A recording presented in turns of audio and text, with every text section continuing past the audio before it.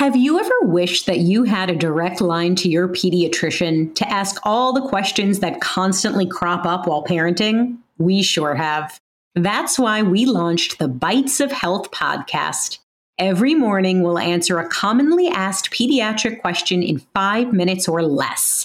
You can tune in while you're making your second cup of coffee or from the school drop-off line. So be sure to tune in to Bites of Health, streaming now.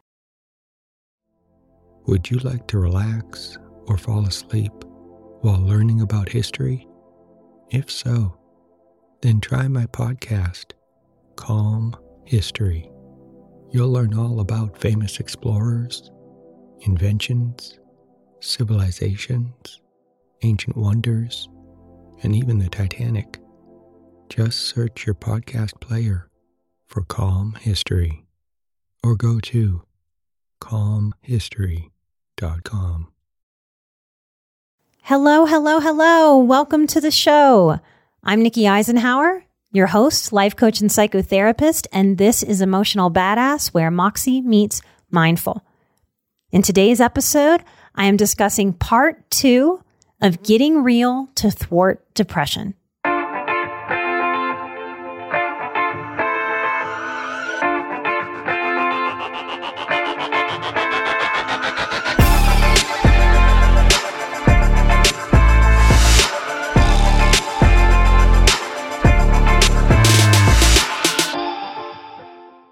If you haven't listened to the first episode, you might want to start now and go back an episode and then come back to this one. We're going to pick back up at number 7. Hard work is required. Now, one of the blessings of my youth is that I was raised with this. This was required of people in this family. We were hard workers. It's part of the culture of the family. And there were times when I hated it as a kid, loathed it. Would think every awful curse word my little 8-year-old self could think about any adult that was making me work really hard. And they would say things to me like, you'll thank me for this later. And if looks could kill, they wouldn't have survived the moment. But it's really true. It is really, really true. I am appreciative of that in this moment. Work ethic has saved my life. Someone will often fare better if they have more work ethic than less. And survival mode creates a sort of desperate work mode. While it's not ideal, there's that word again, it is what a lot of us need to do to get out of the hole of a dysfunctional childhood or a dysfunctional relationship or a deep, dark depression. Another hard truth in this realm of hard work is that any of us can work very, very hard, and we can absolutely have it pay off in the form of hitting the goals as we expected, wanted. But it's also true that we can work just as hard, maybe harder, and none of those goals can come to fruition. Because again, it is a co-creation. Not everything is meant for everybody. And as much as we are sort of meant, for lack of a better way to say that, to hit so many of our goals and dreams in this lifetime, we are also meant to not hit those goals. Learning to deal with disappointment, learning to pivot, learning to flow, learning to change our minds as highly sensitive people pleasers is also a part of this life journey. All of it is hard work. The internal work is hard work. The external work is hard work. And humans have been working hard since the beginning of time. If you think you can't work hard or you don't know how to, please stop that lie with yourself. Please flip that, reframe it to, I can work hard. I really can. There is a satisfaction from a hard day's work, from pushing through when you wanted to quit. And there are a lot of kids right now that are depressed because they haven't had enough people push them into having that feeling. They don't know that satisfaction. That drive to work hard, to go after something doesn't get awakened. And that is a tragedy. Hard work is required. Sometimes, if part of your abuse history was being overworked and you don't do enough healing there, Sometimes parents overcorrect and they make their children's lives so easy because theirs was so hard. As you've heard me say before, if you're a longtime listener or you've worked with me, dysfunction works at the poles. If you're trying to overcorrect for that type of childhood, it will harm your children just in a way that was very different than how that overwork harmed you. Number 8. This is a little similar to number 1, but I think it's worth noting. Everyone and every being does not live a long and full life. Now, my human part does not like this. If there is an idealism that I would like to grab and hold on to, it's that I would love everyone to be able to live a long, full, awakened life. What's helped me with this is leaning in to my spiritual side. Spiritually, I know and I believe with every fiber of my being that spiritually, if every single person lived a long, long, long life, we might take each other for granted. Just like if a beautiful sunshiny day just kept on going and we didn't have any night for a long time, we'd get to the place of screw this bright, beautiful, sunshiny, clear skied day. We'd want some night. We need the interplay of darkness and light. We need night and day. We need success and failure. We need awake and we need sleep. Everything is a duality. Some lives will be cut to our human part tragically short. And what that does for the rest of us is it teaches us over and over and over again to value ourselves and the very people that we can love, that we can reach our arms out and touch and pull close to us. When we live in other states or even other countries and people we love, when we see them, we soak them up. We have opportunity to tell people, I love you. You're important to me. I value you. I miss your smile. I love it in my life. Everyone doesn't live a long life, and we can deal with this reality too. It helps us value our own. It helps us not take it for granted. It helps us own the reality that we all need to stress less and value this precious life, our own and that of each other. Number 9, when we do lose people, whether that's to life circumstances or to death, the amount of hurt or grief that we feel is not proof of how much we loved them. Now, this is a subconscious belief. It's not that we consciously say to ourselves or consciously say out loud, I am going to intentionally be a puddle on the ground. I am going to almost have a heart attack and crack open and die because I loved someone so much. That is exactly the right thing to do. That's a good strategy. Let me walk forth and live that out. That is not the way that this dynamic unfolds. But the truth is we feel a survivor's guilt when we're still here and somebody else leaves their human body. And we think, how can we go on when this other person can't? There's a biological drive there because we're a tribal species. That way back when, caveman days, we needed to feel so much pain if someone was lost from the tribe, because that pain would make us go find them, would make us keep everyone with us, keep us safe.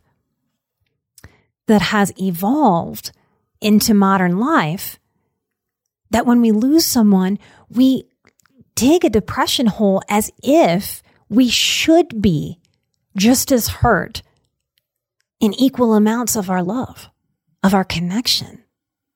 When we really zoom out and when we're not in the actual pain of it, of that loss, of that lost attachment to their human form, and we feel that loss of attachment like we feel the severing of an arm. But when we zoom out and when we're not in that pain, we can likely see that actually it's a flip-flop.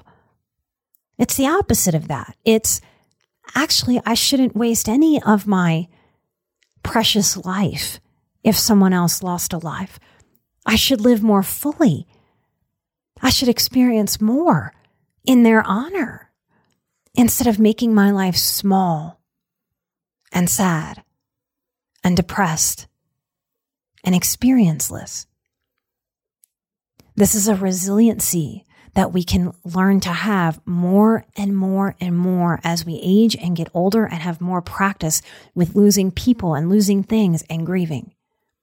Number 10, there are no white knights. And there are no victims, only volunteers. Now, one of my beefs with all of politics right now is this sort of underlying, not so subtle message that basically says, vote for me or us and we will save you. It's kind of laughable when you really think about it.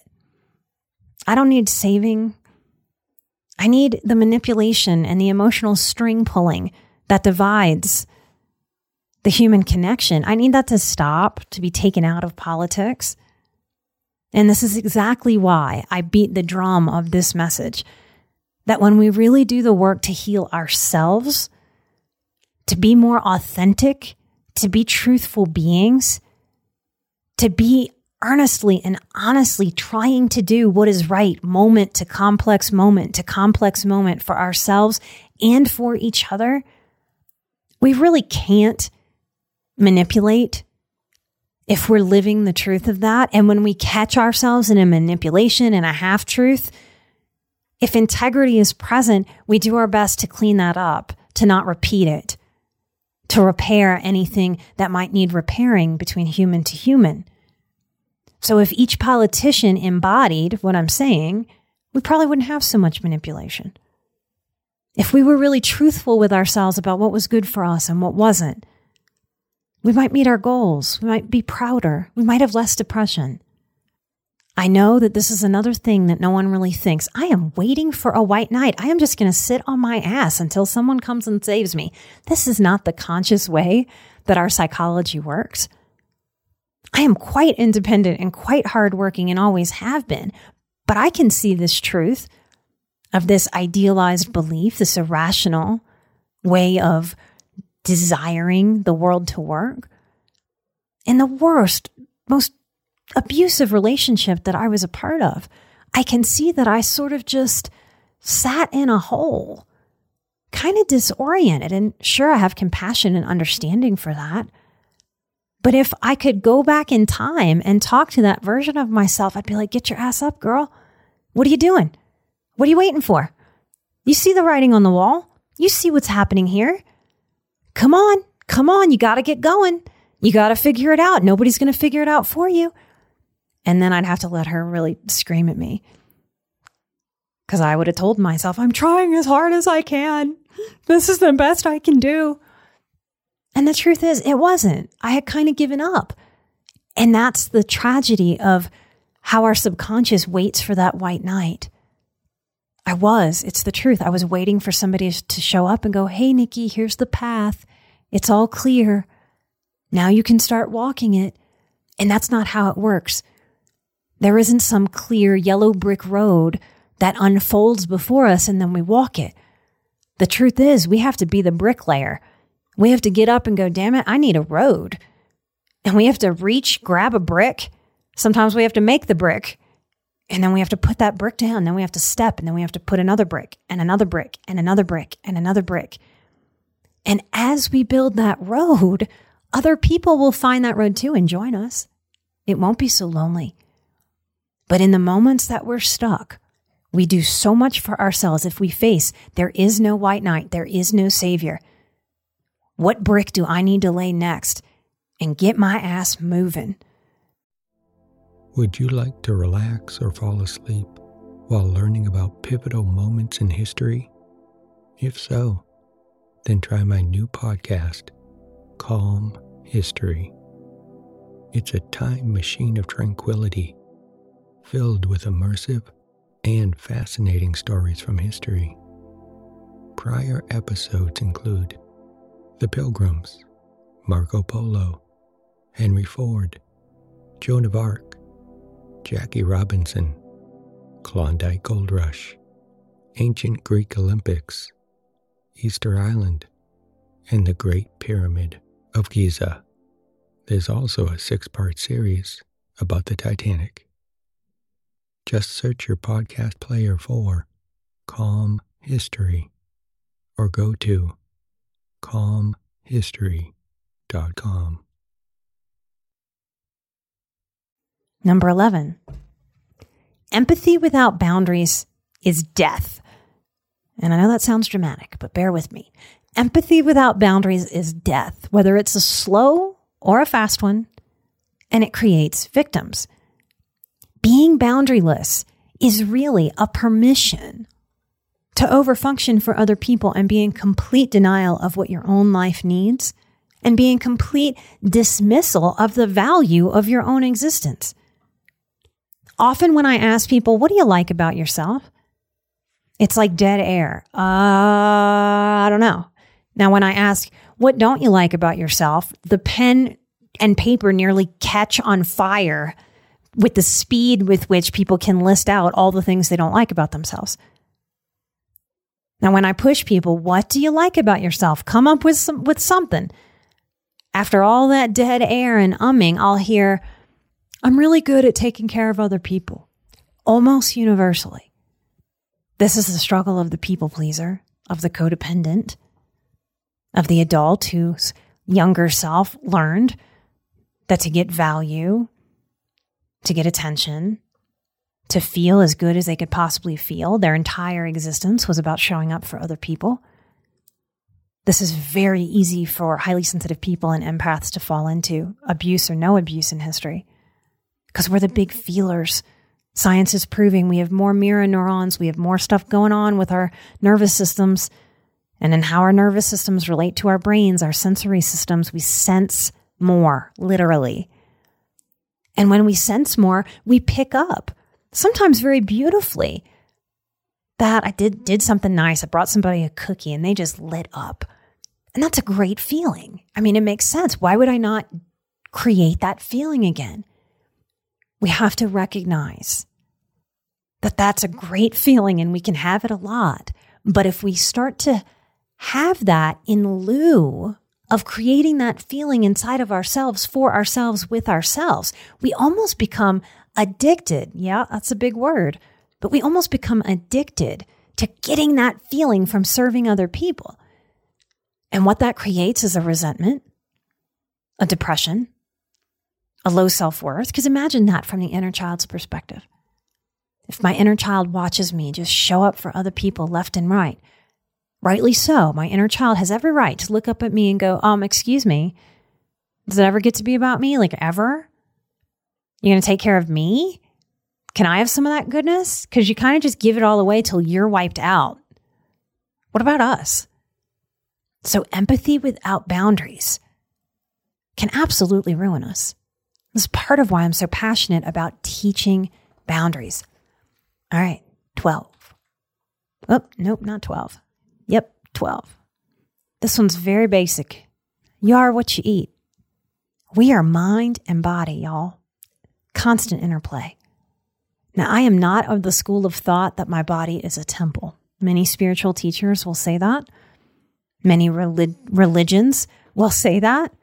I lean more towards Anthony Bourdain's way of being. And he sums it up in this quote. Your body is not a temple, it's an amusement park. Enjoy the ride.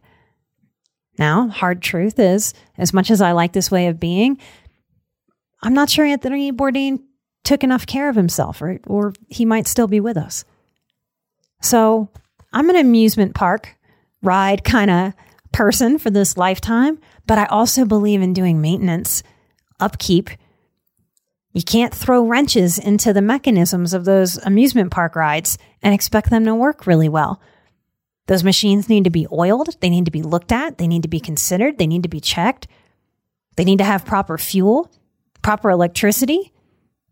I'm cool with wear and tear on this body of mine, but I'm equally committed to maintenance and rejuvenation because I want to ride all the rides at the amusement park of life.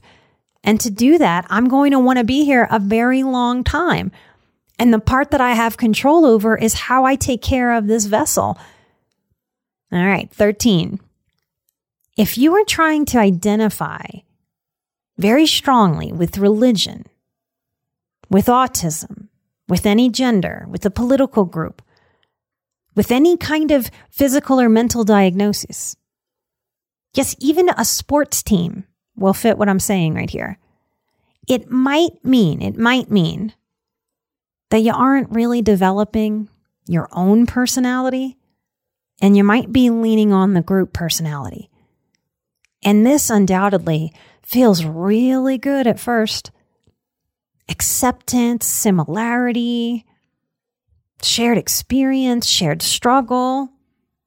But especially if you are a seeker, you are likely to seek out new and different roles, ideas, styles, activities. I have seen so many seekers very, very hurt when they make any kind of group identity part of their identity very strongly, instead of just a place to get support or a place to connect or a place to have fun even. Very, very hurt. And they feel shunned from a group just because they change and evolve.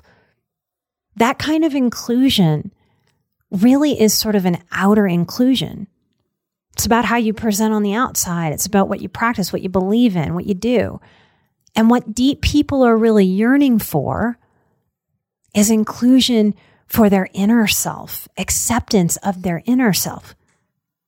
So if you are a part of any of these groups that I've talked about, I want to encourage you to do what you need to do to be true to yourself and know that you can always change your mind.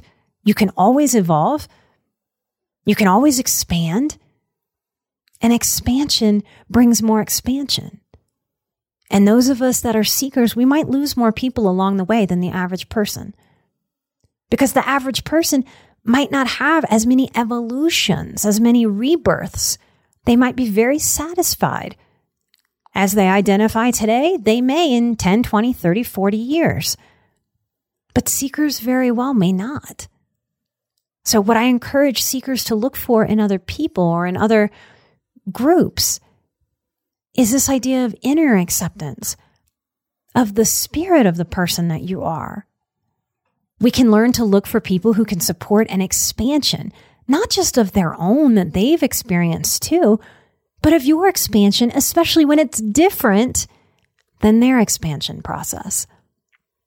I can do this for people, and I assure you that many people can do this.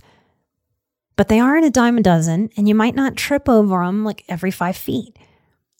Number 14. Almost every deep-feeling human being, in my opinion and experience, will at some point over this long, challenging life have suicidal ideation.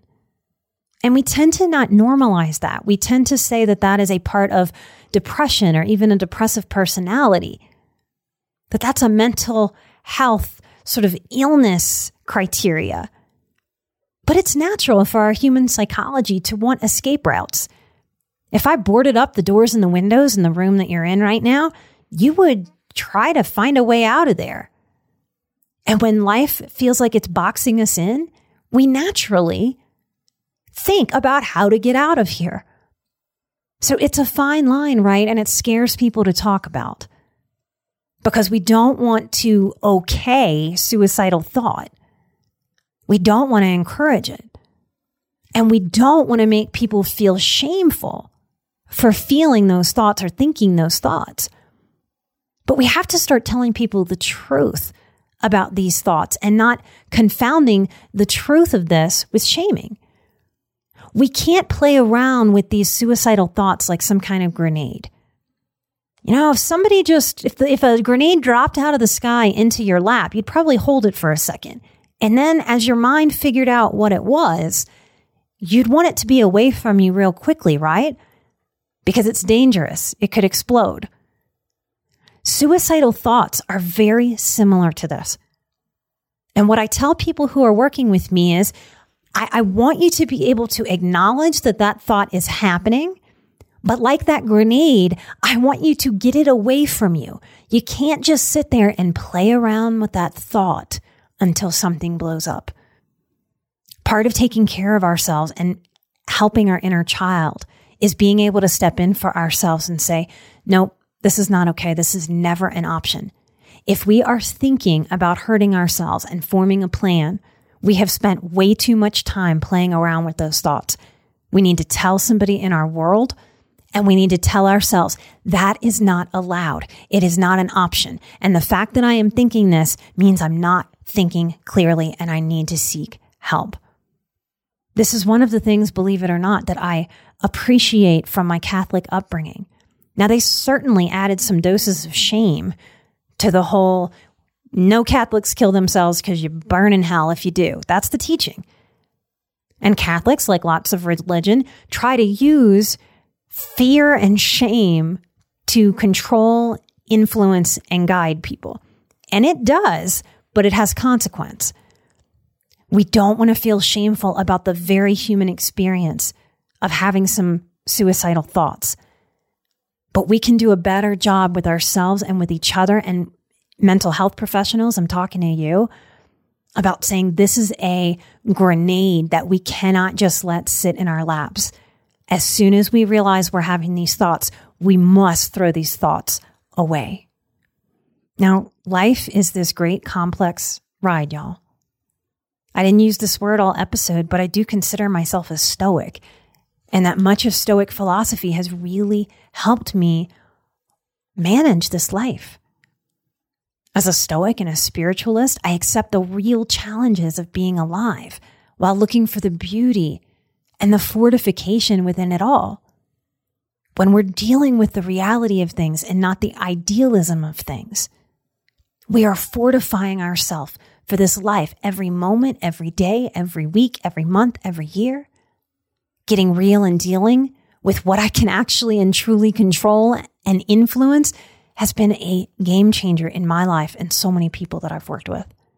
I have more peace and more joy facing and dealing with the real things than trying to bury them or look the other way or create an expectation that it's going to be so ideal or easy. There's so much in all of us that is very different and yet very, very similar. As you grow into more truth with yourself, you will figure out your own artful ways of moving through this life. What works for you, what doesn't. I hope now and always there was something in this episode that helps you see yourself or the world or the way that we relate with more clarity, more depth, more simplicity that helps you guide yourself through.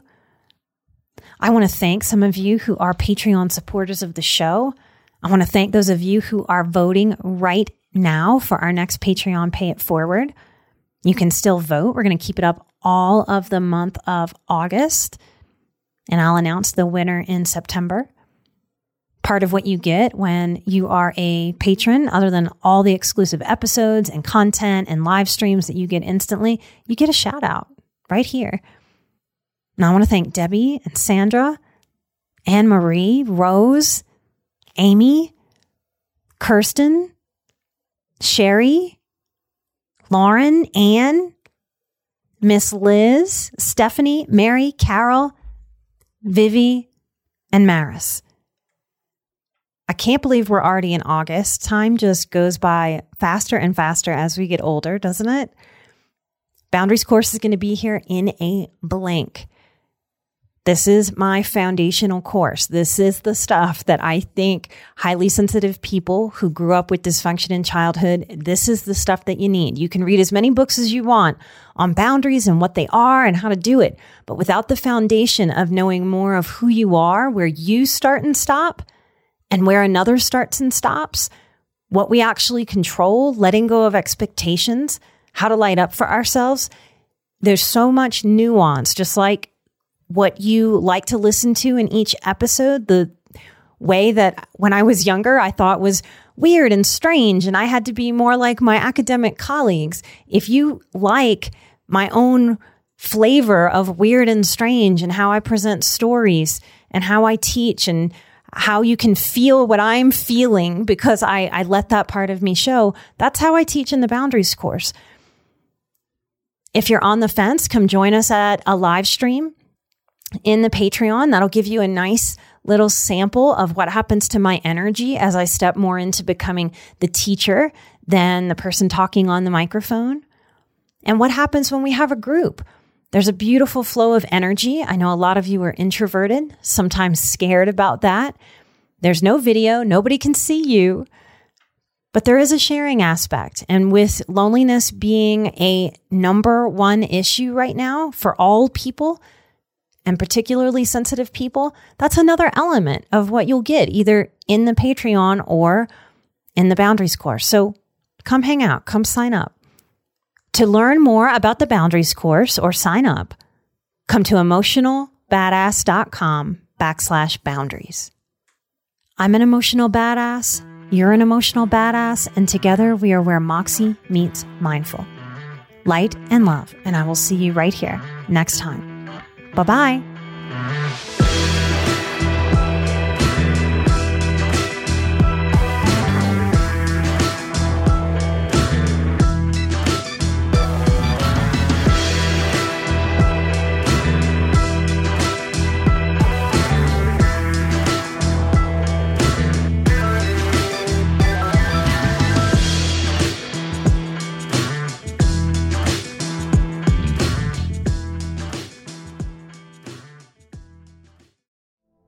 Would you like to relax or fall asleep while learning about history?